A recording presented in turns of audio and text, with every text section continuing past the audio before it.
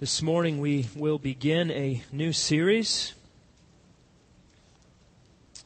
entitled 10 Words. We will be looking at God's law. The law of God. Specifically, in the weeks to come, we're going to look at each of the 10 commandments, but before then we have a few weeks of preparation. So this morning we will look at God's law as a multi-purposed tool. We'll do a summary overview of the law of God in the Bible. And so if you'd like to turn to Psalm 119, we are going to look in just a moment at verse 97. Our key words for our worshipers in training are law, tool, and moral.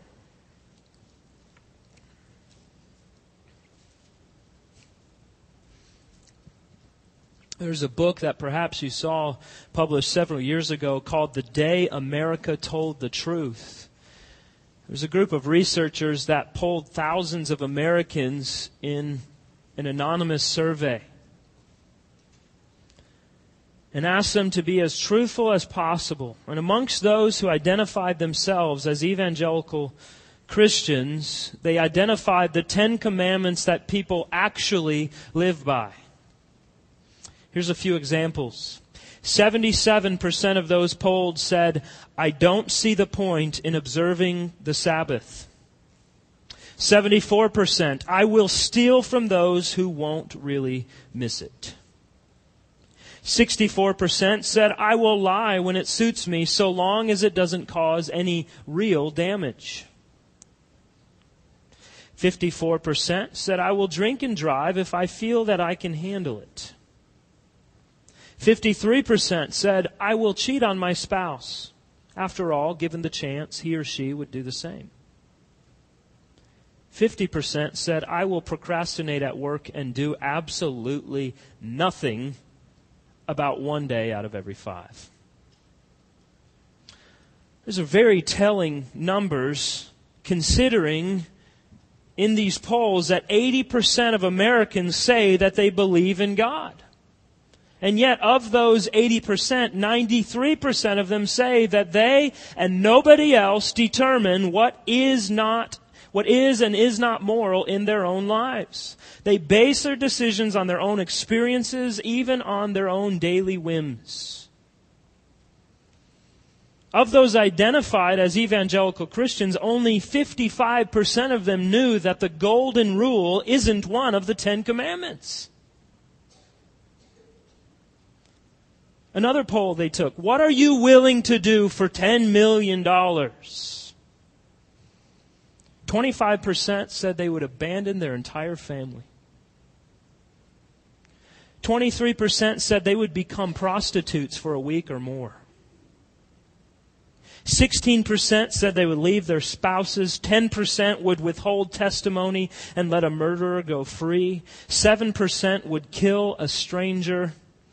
And 3% would put their children up for adoption.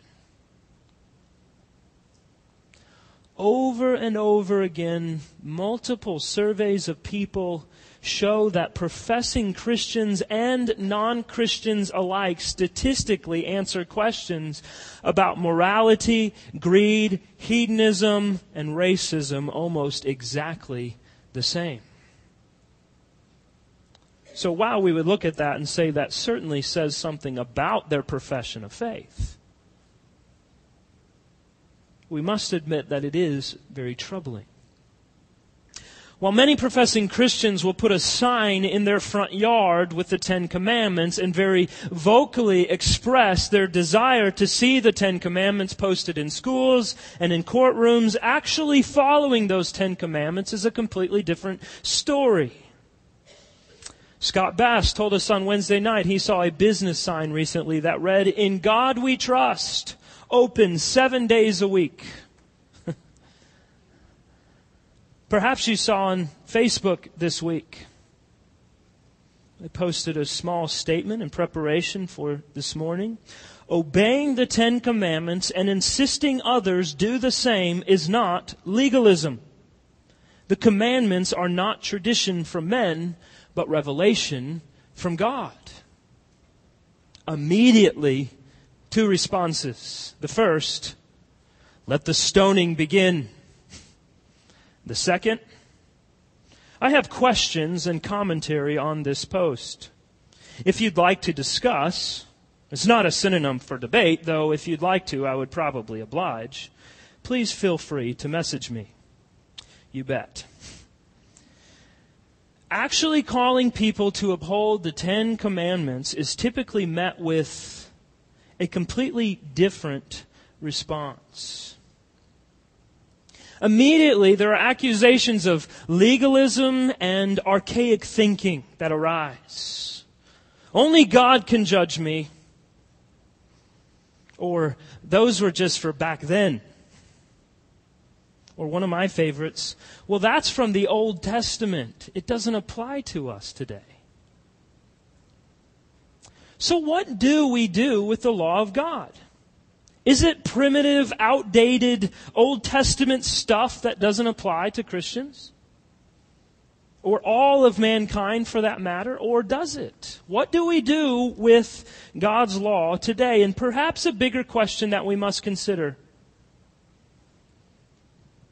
What do we do with the law of God throughout all the Bible? How do we interpret it? And how do we determine what is and is not applicable to us? Am I allowed to wear clothes made from more than one fabric? Can I boil a goat in its mother's milk? Can I steal or murder to get ahead? How does anyone determine if one law is to be followed and another one isn't? Why are we not sacrificing bulls and goats and rams this morning? These are all very good questions. So today we're going to talk about the use of God's law. And in the weeks ahead we'll look at the dangers of legalism and antinomianism. We will talk about the law and the Holy Spirit. And then we will look at each of the 10 Commandments. So look with me at Psalm 119 and verse 97, and I believe this should be the banner verse over all that we will talk about in the weeks ahead. Psalm 119, verse 97, the psalmist David writes, "Oh, how I love your law. It is my meditation all the day." Very simple statement with so much to be revealed. From the very beginning of creation, we see that God did not create man to be autonomous. Man is not free to be a law unto himself, but rather we are bound to keep the law of our Maker. Now, one of the things we need to understand is that God's law is not a hardship or a weight on the backs of an enslaved people under the rule of a tyrannical God. But rather, God's laws are constructed that any man who follows them in grateful obedience will find their greatest joy. The essential elements of faithful Christianity, duty and delight, they will come together just as they did in Jesus as we look rightly at the law of God. This was the heart of David. Oh, how I love your law. Can you say that? Do you love the law of God? Well, I hope by the end of our series you can say that with absolute confidence. You love the law of God. You know, it seems common in evangelical circles to ask questions like this. What's wrong with our generation? What's the deal with young people today? And it seems as we get older, we think back to a supposed golden era when everything seemed right in the world. The problem with that kind of thinking is that there was only one golden era, and unfortunately it only lasted for about 2 chapters in the Bible. Society today is doing the exact same thing that societies have always done since Genesis chapter 3. It is the tragedy of listening to the wrong voice. Adam and Eve in the garden had perfect, unadulterated communion with God the Father and listened to His voice daily. His was the only voice they could hear. His was the only voice they wanted to hear. He spoke with authority and kindness. And Adam and Eve saw no contradiction in His authority and kindness coming together. They knew God's authority was kind because it was for their good. But soon after, another voice broke in. One that insisted that God was cheating them out of something better. It is the voice with the words that we hear so often today. Just break free from the pettiness of God's commands, and then you will truly be free to find fulfillment and satisfaction and purpose in life. And instantly upon the belief of this lie and disobedience against God, Adam and Eve proved a hatred for God's authority. And they hid in the garden. And ever since then, all of mankind has been listening to the wrong voice. Before a radical transformation takes place in the hearts of men through the gospel of Jesus Christ, we are all hiding outside the garden with our first parents. Through a multitude of religions and social philosophies, there is just one message coming through loud and clear. The same as we read in Genesis 3 and verse 1. Did God really say? One of the most significant effects of the fall was mankind's unwillingness to listen to the voice of God. And most significant among the things which God has said that man is unwilling to hear is the law of God. So this brings us to a need to understand what is the law's purpose? What is the law's use in our life? Now, many will reject the need for God's law today. Many Christians simply ignore it. Consider many gospel presentations that you've heard. The offense of God's law being broken is sometimes completely removed. The law of God in general and the Ten Commandments specifically are almost seen as an embarrassment. Freedom and joy in Christ, both of these things great and true and wonderful realities, are often preached at the exclusion of law and judgment.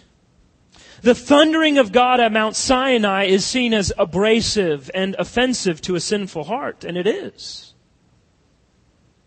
And so in the end, we become more interested in finding ourselves rather than finding out who God truly is and what He requires. And so the gospel is presented in terms of purpose and meaningfulness rather than terms of reconciliation and forgiveness. But of those two categories, which is the language that is used in the Bible? Particularly in the writings of Paul, what language is he using time and time again to describe the results of gospel transformation? We are forgiven for our sins. We are reconciled to God. Well, what is to be forgiven if there was no offense? What is to be reconciled if nothing was broken or marred or distorted? Our Baptist Catechism asks the question, what is sin? Very simple answer. Sin is any want of conformity unto or transgression of the law of God. 1 John 3:4, sin is lawlessness. So it seems that in order to manufacture some superficial external evidences of success in the church, the tendency is to minimize what sin actually is or to redefine it altogether. Yet the Scriptures are abundantly clear. Sin is a breaking of God's law. And this is an interesting thing to consider because the confession of sin, or repentance is what we call it, is a requirement for our forgiveness. 1 John 1:9, we love to say it, but do we pay attention to the first word? If we confess our sins, He is faithful and just to forgive us our sins and cleanse us from all unrighteousness. Conditional forgiveness. What was the constant statement of John the Baptist and then of Jesus? Repent, repent, repent. The kingdom of God is at hand. Repent. Perhaps you feel the tension I'm trying to create here. We're begging a question, aren't we? What are we to confess as sin if we don't know God's law? In other words, if sin is lawlessness, we have to know the law to recognize first that we are sinners, and second, what is to be repented of. So biblically, we see the great need for the law of God. We will look at this in more detail as we look at the threefold use of God's law in just a little bit. But I want for all of us to be abundantly clear that the law of God is for us. And as I say that, I also mean that the Old Testament is for us. When I talk to a lot of Christians, I often get the feeling that most of us don't know exactly what to do with the Old Testament of the Bible. The common understanding seems to be that Israel in the Old Testament was under the law, while Christians are under grace and the teaching of the New Testament. So essentially, 78% or so of our Bible is for nothing more than a historical reference. So functionally, this understanding means that God has two plans of salvation. Two ways to get to God. First is the Old Testament is works righteousness. That those in the Old Testament simply needed to fulfill the law of God. While in the New Testament, we are under the gospel of grace, and we have no requirements of fulfillment of the law of God. I can understand a tendency toward this with a cursory reading of Scripture, but it is false in every single way. Now, ironically, to come to this conclusion, one must ignore many portions of the New Testament.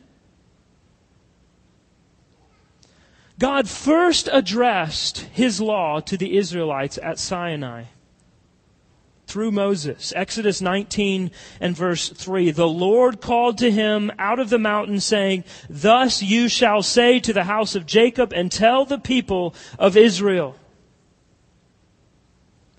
Now remember, the roots of the Israelites are in Abraham, the covenant that God made with Abraham. That in this, his descendants would become a great tribe and a great nation. Well, why them? Why them and not all the other people? He tells us in Deuteronomy 7, verses 7 and 8. It was not because you were more in number than any other people that the Lord set His love on you and chose you. For you were the fewest of all peoples. But it is because the Lord loves you and is keeping the oath that He swore to your fathers, that the Lord has brought you out with a mighty hand and redeemed you from the house of slavery, from the hand of Pharaoh, king of Egypt. So it was nothing within them. It was not by any keeping of the law. It was simply because God decided to show His love to a people, to reveal His mercy. But God had a greater purpose still. Through the Israelites, God would reveal Himself to the world, and many would be blessed through them. God gave two ways to do this. First was that by His words, He would reveal His holy character through obedience that He expected of His own people.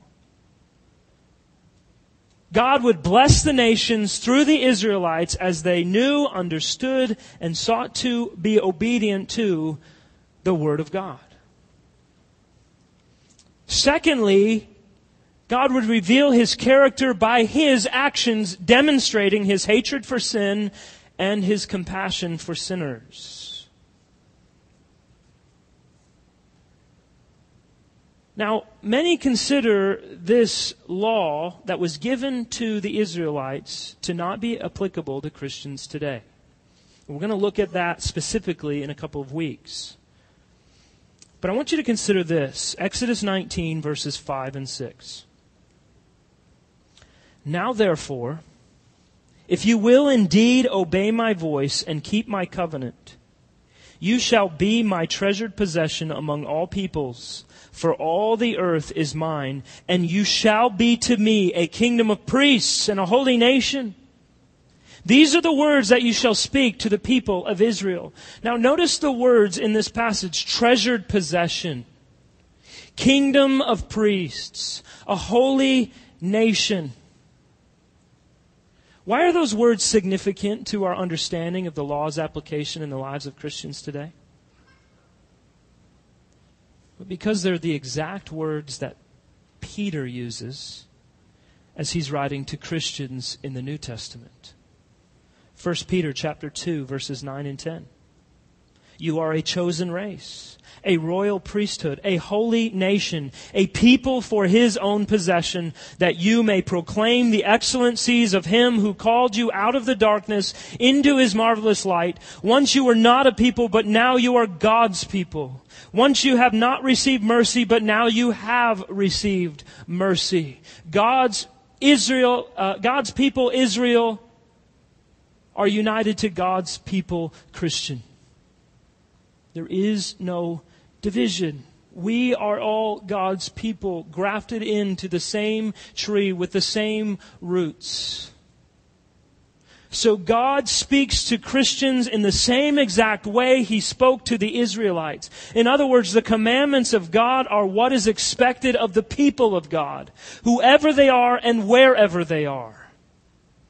God does not have one moral standard for certain people and another moral standard for certain others. In fact, the law of God is not only required of those who are in Christ, but the law of God applies to all men. Deuteronomy 31, verses 12 and 13. Assemble the people, men, women, and little ones, and the sojourner within your towns, that they may hear and learn to fear the Lord your God, and be careful to do all the words of the law, and that their children who have not known it may hear and learn to fear the Lord your God. Now the words "their children" refer to the sojourner within your towns. And notice nothing said about them becoming Jews or entering into the covenant relationship with God. It assumes that they remain foreigners. But they must, verse 13, learn to fear the Lord your God. Why? How? By learning the commandments of the God of Israel. So you see, the law of God has never been intended just for Israel. It has always been intended for all men everywhere. Now, God commands the behavior that He loves to see, and He forbids that which offends Him. And we will look at that very detailed as we look through each of the 10 commandments. Now, Jesus summarizes the moral law in 2 commandments. Love your God and love your neighbor. And these 2 commandments, He says, hang or depend all of the teaching of the Old Testament. All of the teaching of the prophets hang on these 2 commandments, which are simply a summary of the 10 commandments. So God has set His law in place for Christians and non-Christians to keep, but with this one difference. He expects Christians to keep them, and He provides all the help that is needed to do so. He has given the Christian new life in Christ and has put within us the Holy Spirit. On the other hand, God commands the world to keep His commandments, but He knows that they will not. They are unable to do so because they are not held captive by God, they are held captive by the bondage of their sins in the flesh. Now, something that is very important to understand as we consider the law of God, as we consider its application to our lives in the 21st century as God's people,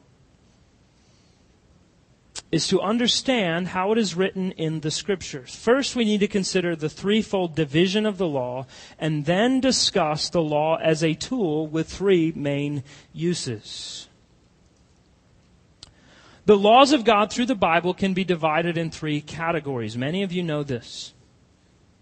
Understanding the threefold division of God's law is the key to helping us read and understand the Old Testament. It is going to make a reading through the book of Leviticus a much easier and a much more enjoyable read if you know what it is talking about.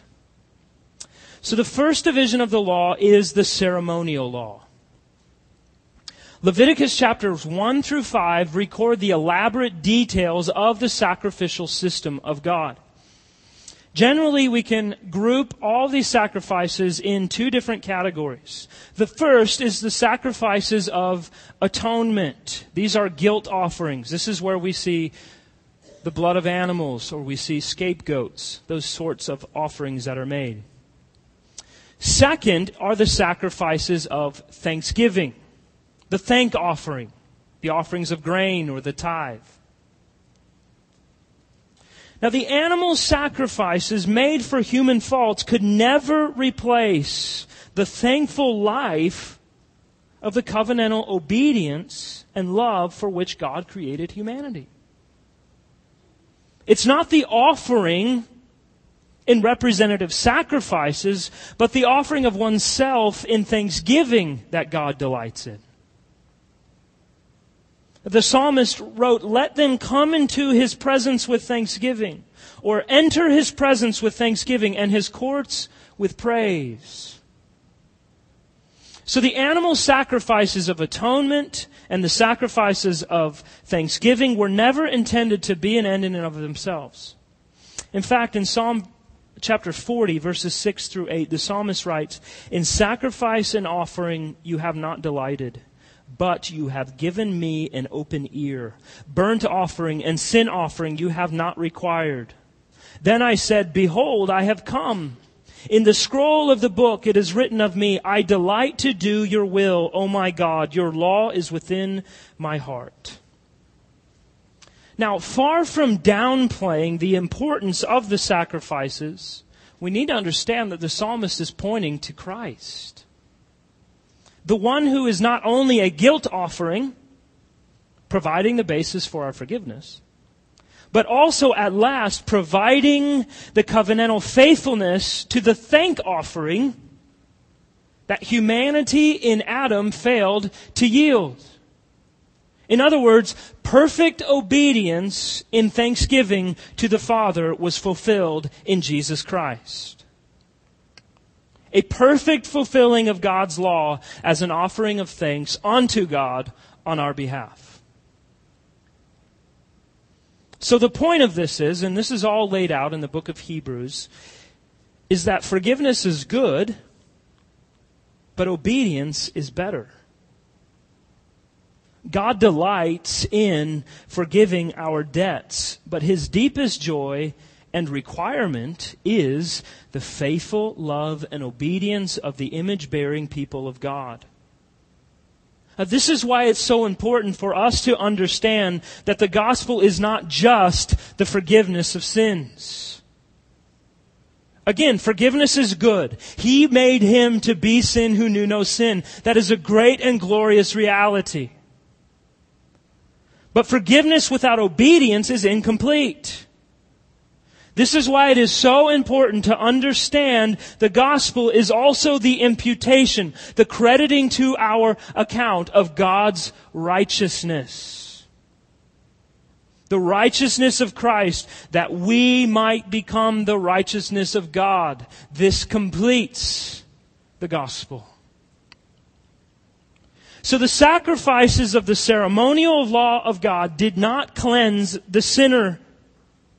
They were not cleansed of their guilt once and for all by the sacrifices of bulls and goats and rams. Forgiveness was temporary. The blood of the animals only served to roll the sins of the people forward onto the cross of Christ, to delay the wrath of God. But beyond this, such sacrifices offer to God that positive obedience that He requires of His covenant partners. Perfect obedience to the law of God. And here's the good news in all of that. And here's what we do with the ceremonial law of God. In Christ, both types of sacrifices come together. Not only is He the only qualified substitute for the guilt of sinners, the guilt offering, He is also the only one capable of rendering a life of thankful obedience in which God truly and fully delights, the thank offering. The writer to the Hebrews wrote in chapter 10, verses 5 through 10, "Consequently, when Christ came into the world, He said, 'Sacrifices and offerings you have not desired, but a body have you prepared for me. In burnt offerings and sin offerings you have taken no pleasure.' Then I said, 'Behold, I have come to do your will, O God, as it is written for me in the scroll of the book.' When He said above, 'You have neither desired nor taken pleasure in sacrifices and offerings and burnt offerings and sin offerings. These are offered in accordance to the law.' Then He added, 'Behold, I have come to do your will.' He does away with the first in order to establish the second. And by that will we have been sanctified through the offering of the body of Jesus Christ once for all." That is good news. You see, it's not simply that Jesus is a better sacrifice than the temporary sacrifices of the ceremonial law. He is, but it's so much greater than that.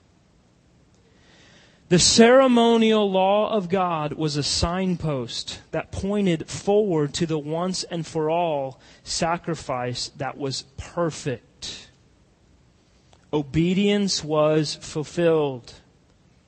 Therefore, the ceremonial requirement of guilt and thank offerings was fulfilled. So the law was not simply abolished, it was fulfilled completely in Jesus. So what do we make of the ceremonial law of God? We recognize and understand that it was fulfilled fully and completely in Christ. So adherence to the ceremonial law of God is no longer a requirement of the people of God. And just for clarity, the ceremonial law of God also includes laws regarding dietary restrictions and hygiene. These were requirements for proper worship within the temple to point the people to lives of holiness. All of the ceremonial law of God has been fulfilled. We need not do it, and the people of God will never return to it. As we read the ceremonial law of God, it should make us aware of the fact that God considers worship a very holy thing. And it should be clear to us in the ceremonial law how seriously God takes sin. And the ceremonial law should, above all else, make us thankful that Christ has fulfilled that which we could never fulfill, and that the guilt offering and the thank offering could never fulfill. And so the ceremonial law has been fulfilled, and we no longer need to look to it as something we adhere to. The second division of the law is the civil or judicial law of God. The ceremonial laws of God for the Israelites point forward to Christ as the great prophet and the great priest. The civil law of God for the Israelites point to Christ as the great king. And just as He does not cease to be our prophet or priest with the fulfillment of the ceremonial laws, neither does He cease to be our king with the fulfillment of the civil laws. Now also, like the ceremonial law, since Christ has fulfilled it, and as a result we ought not go back to it, likewise we need not seek to return to the Jewish theocracy. When we now have the reign of Christ's kingdom in His spiritual reign through the proclamation of the gospel on the earth. When Jesus dethroned himself in heaven to condescend to the earth, to become God in the flesh, he established his kingdom. So now we have two kingdoms present and active. First is the kingdom of the earth. The governing bodies, the political systems, the policies that we are all subject to in the land that we live in. This is a temporary kingdom. Likewise and simultaneously is running the second kingdom, the kingdom of Christ. This is an eternal kingdom. So through the civil law, God was giving us object lessons about the kingdom that was to come with Christ's ministry. As the kings of Israel were to drive out idolatrous nations, so the kingdom of Christ will separate the sheep from the goats, the wheat from the weeds, and the end of the age. So the kingdom of Christ is not seen in its political, military, or social might, but it is advanced through the gospel of Christ, crucified for our sins and raised for our justification. So since we do not live under a theocratic kingdom where the judicial law of God is the rule of the land because the kingdom of Christ has been established, Christians are not obligated to keep the civil law of God. In fact, in the New Testament, it is strictly forbidden that we would return to the ceremonial and civil laws of the Old Testament.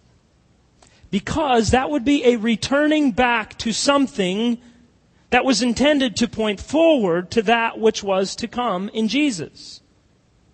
But since Jesus has come, those laws have been fulfilled, and we do not want to move backwards. We have something far greater in Christ.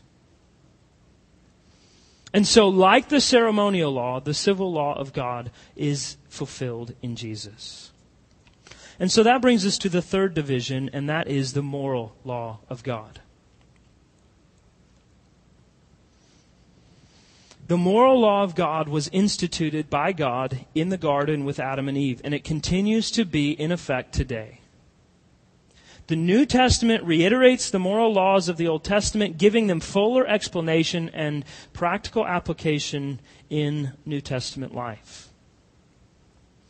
There are many who would like to claim that the Old Testament moral law of God is no longer applicable to Christians today. They would say if something is not stated clearly in the New Testament, then it does not apply to Christians. We will address this idea in a few weeks. I want to make it known that we believe very strongly that that is a false assumption. But this idea very clearly goes against the teaching of Scripture and the promise of the institution of the new covenant. Turn with me to Jeremiah chapter 31.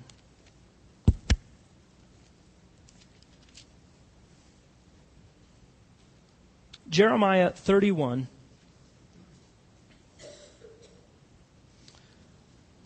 We'll look at verse 31 through 33.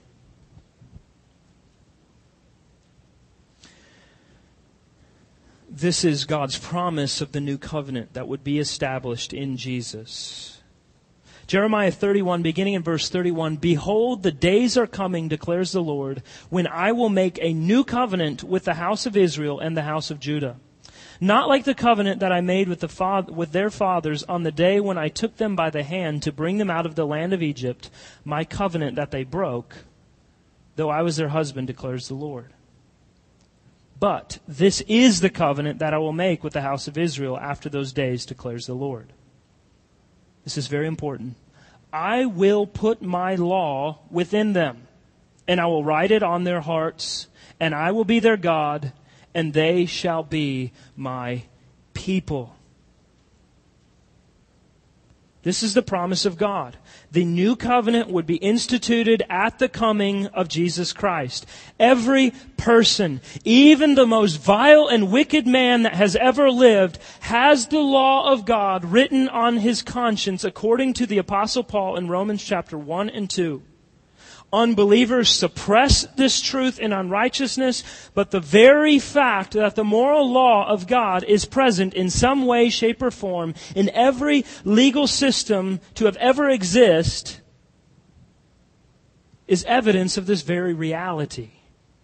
This is why non-believers who have no basis for calling something right or wrong still have a problem with you stealing their car or taking their wife. But only believers have the law imprinted on their hearts in a way that through the new birth, we delight in God's law. This is the promise of God in the new covenant. We love God's law, and as the psalmist writes, we freely and joyfully meditate on His law day and night. So as we talk about the law of God, we are talking most specifically about God's moral law, which is summarized in 10 words, or 10 commandments. The first 4 commandments of the 10 are in our relationship to God. The last 6 are relationship to fellow man. The 10 commandments are a summary statement about the character of God. They are telling of who God is. So as a people who are created in God's image, we are a people who are called to display godly character through a fulfilling of God's moral law. Something else that's worth noting about the 10 words. The first 4 are what we are referring to when we talk about godliness. These are the 4 commandments Jesus is referring to in His summary command: love the Lord your God with all your heart and all your mind and all your soul and all your strength. This is the most important. The last 6 commandments are what we are referring to when we talk about righteousness. These are the 6 commands Jesus is referring to in His summary command: love your neighbor as yourself. Now, additionally, notice that included in Jesus' summary and in the writing of God's law on the conscience of men, on the hearts of men, is included all 10 commandments. The 10 commandments are interrelated. They cannot and they shall not be separated. It's often assumed that in Romans 13:9, Paul releases us from an obligation to the law of God on the basis that all the commandments are summed up in one law: love your neighbor as yourself. But this actually proves the value of the law, because a summary includes all the things it summarizes. For example, I might explain to you a cement slab foundation, 2x4s, sheetrock, electrical wiring, nails, screws, carpet, tile, appliances, doors, windows, shingles. Oh, these are all parts. But a summary statement would be simply to call it a house. It's the same with God's law. So when Paul teaches that love is a summary of the law in Romans 13:9 and in Galatians 5:14, that love fulfills the law, he is teaching what Jesus did. That love does not cast away, but rather includes the moral law of God. Law and love were never intended to be divorced from one another. Think of it this way. How do I love the Lord our God with all my heart, mind, soul, and strength? I have no other gods before Him. I do not worship idols. I do not use the Lord's name in vain. I keep the Sabbath holy. Well, how do I love my neighbor as myself? Honor my father and mother. Do not murder. Do not commit adultery. Do not steal. Do not lie. Do not covet. This is Paul's point in Romans 13. Owe no one anything except to love each other. For the one who loves another has fulfilled the law. For the commandments, you shall not commit adultery, you shall not murder, you shall not steal, you shall not covet, and any other commandment are summed up in this word: you shall love your neighbor as yourself. Love does no wrong to a neighbor. Therefore, love is a fulfilling of the law. So Paul is telling us, if you want to describe what love is, you will find it most accurately described in the moral law of God. And so the moral law of God is binding not only to Christians, but to all men everywhere. But it is most beloved by the people of God because it is written by Him on our hearts at our new birth. Well, very quickly, to end, the three uses of the law. We need to understand the moral law as a multi-purposed tool. There are three uses of God's law. The first use of God's law is to function as what Paul uses the language of a schoolmaster. He explains this in Galatians chapter 3. It is a mirror that reflects back to us the perfect holiness of God and our very own sinfulness and our very own shortcomings. In the law, we see revealed to us that God's law is perfect. And He, as the lawgiver, is perfect, since the law is a description of His character. And since God calls us to perfect obedience to His law, we recognize that we cannot, indeed, we will not uphold His holy and righteous standard. So the first use of the law of God is to teach us about God and about ourselves. The law gives us knowledge of our sin. That shows us our need for forgiveness, our need for redemption, which leads us to repentance and faith in Christ. It is, amazingly, the law of God in this way is a grace of God. It points us to our need for the cross. Romans chapter 7 and verse 7, Paul writes, "If it had not been for the law, I would not have known sin. For I would not have known what it is to covet if the law had not said, 'You shall not covet.'" 1 Timothy chapter 1, verses 8 through 11. "Now we know that the law is good if one uses it lawfully. Understanding this, that the law is not laid down for the just, but for the lawless and disobedient, for the ungodly and sinners, for the unholy and profane, for those who strike their fathers and mothers, for murderers, the sexually immoral, men who practice homosexuality, enslavers, liars, perjurers, and whatever else is contrary to sound doctrine, in accordance with the gospel of the glory of the blessed God, which I have been entrusted." So, the first use of God's law is to point out to us the holiness of God and the sinfulness of sin, to point us to our need for forgiveness in Christ. Secondly, the law of God functions to restrain evil. While the law clearly does not change the hearts of men, since it is written on the conscience of every man, it functions to keep men from all the evil that we are capable of doing. You and I, in our sinful state, were we not restrained by the power of God and the law of God, would be the most tyrannical, hateful, evil people to have ever walked the earth. But because of God's law, there is some sense of moral stability and civility. The moral law of God has shown itself in the governance of every civilized people group, whether they've heard of God's law in the Bible or not. It is in our conscience. So while non-believers continue to walk in a life of depravity, they are restrained from greater evil because they have some sense of what is right and what is wrong. They have God's law on their conscience. Now, they prefer to live in complete opposition to it, but it functions as a restraint against that all that could be evil. So the second use of God's law is that it is a tool to restrain evil. The third and final use of God's law is that the law of God functions as a Christian's guide to good works. In other words, God's moral law tells a Christian what it means to please God. In John 14:15, we read the words of Jesus when He said, "If you love me, you will keep my commandments."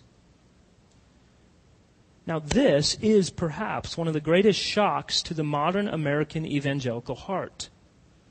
God does actually point to the reality of there being sure signs of one's regeneration. A person is not simply a Christian because they say they are, any more than I'm a car if I say I am and hang out in my garage all day. There will be evidence of transformation. A summary of that transformation is this: do you love the law of God? How can anyone know? Well, what are you doing with it? Are you finding ways to reject it and suppress it and cast it aside? Or are you seeking to fulfill it? Not as a means of your salvation, let's be very clear. Not as a way of gaining favor with God, but because you love God and want to honor and glorify Him. There's a huge difference. The great preacher Martin Lloyd-Jones said, "If your so-called grace, which you say you have received, does not make you keep the law of God, you have not received grace. You may have had a psychological experience, but you have not received the grace of God." What is grace? It is that marvelous gift of God, which having delivered a man from the curse of the law, enables him to keep it and to be righteous as Christ was righteous, for He kept the law perfectly. We were created capable of being law keepers, but by our willful disobedience we became law breakers. Remember that God first gave the law, written on the human conscience, not to drive people to Christ, because when God created man, they were not lost. Nor did God give the law to threaten them with civil penalties for nonconformity, because they were not criminals. The law was first given as a realistic expectation for human behavior, because God had created Adam and Eve with moral excellence. And after the fall, of course, human beings are incapable of conforming to this law. Even if we've never physically abused another person, we've murdered them through gossip or slander in our hearts. Even if we've never stolen from our neighbors by slipping into their home at night, we've not done all that we could to protect their possessions. We may have never committed the physical act of adultery, but every time we lust after a man or a woman in our hearts, we are dishonoring and adulterating the marriage bed. Even Christians cannot conform perfectly to the moral law of God, nor should we ever approach it thinking that we can. Rather, we ought to approach the moral law of God as the perfect standard God requires as an expression of His moral character. And live, not in order to meet God's requirements, that's only achieved in Christ, but in order simply to obey God's commandments. In seeking to meet God's requirements, one sets out to earn God's favor by attaining his own self-righteousness. But by seeking to obey God's commandments, one sets out to obey a precious Heavenly Father, simply because He's already been accepted as righteous and holy in Christ Jesus. So if you are here this morning as a Christian, rejoice. Christ Jesus has kept the law on your behalf. And now you are freed up to love the law and live in obedience to the law. He gives you that ability. He gives you that desire. If you are outside of Christ today, if you are not a Christian, the Bible speaks very clearly that you are an enemy of God. You are willfully and gladly rejecting and kicking against His law. It is written on your conscience, and yet you suppress the truth of it in unrighteousness. God is a just judge, and He will rightfully punish every sin ever committed on the face of the planet. He will do so in one of two ways. He has either done it for you in Christ Jesus, or you will pay the penalty on your own as you face the great judge on the day of judgment and spend an eternity in hell. That need not be the case. God the Father has sent Jesus the Son to live in perfect obedience to His law, to die as a sacrifice of atonement, a sacrifice of thanks, to receive the full wrath of God that was due to you and due to me. He was buried and raised from the dead to prove that we too will be raised from the dead on the last day. And we will stand before God the Father as believers in Jesus Christ and called not guilty, because Christ Jesus has fulfilled the law on our behalf. And so, if you are outside of Christ, the Scriptures call you to repent of your sin. Confess that you are a sinner and believe in the gospel of Jesus Christ for your salvation. That you need not be condemned by the law, but that you can delight in the law. I look forward to looking more in depth at the law of God with each of you. That as we progress in this series, through God's law, that we can see in our own hearts where we tend to not desire and not love the law of God.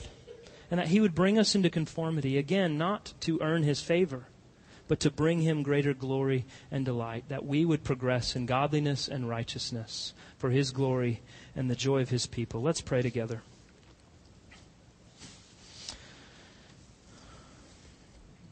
Father, thank you so very, very much for your word. Thank you first and foremost, God, that you have revealed yourself to us in your word. That we need not wonder what it is to worship you, that we need not wonder what it means to do what pleases you, because you have clearly revealed that to us. I thank you also, Lord, that you have given us difficult texts and difficult doctrines to work through, to wrestle with. Things to challenge our hearts and challenge our minds, that we would be all the more enamored with Christ. I pray, O God, that you would give us a greater love for your law, a greater delight in your commandments, a greater desire to fulfill all that you have commanded. Help us to not do it out of a sense of self-righteousness, a desire to bring ourselves some kind of favor, but rather out of a willingness and a want to bring you glory. Remind us always, O Lord, in your law, that we are not perfect, that we are completely unable to fulfill your legal requirements, but that we can rejoice that Christ Jesus has fulfilled your legal requirements on our behalf. We thank you that He was a once-for-all sacrifice. We thank you that He has established His kingdom. And we thank you that He lived a perfect and morally upright life, that we too can walk in His righteousness and stand before you on the day of judgment, cleansed, redeemed, and called not guilty. You are good to us, and we thank you, and we praise you, and we ask, Lord, that you receive our worship with gladness. In Jesus' name, amen.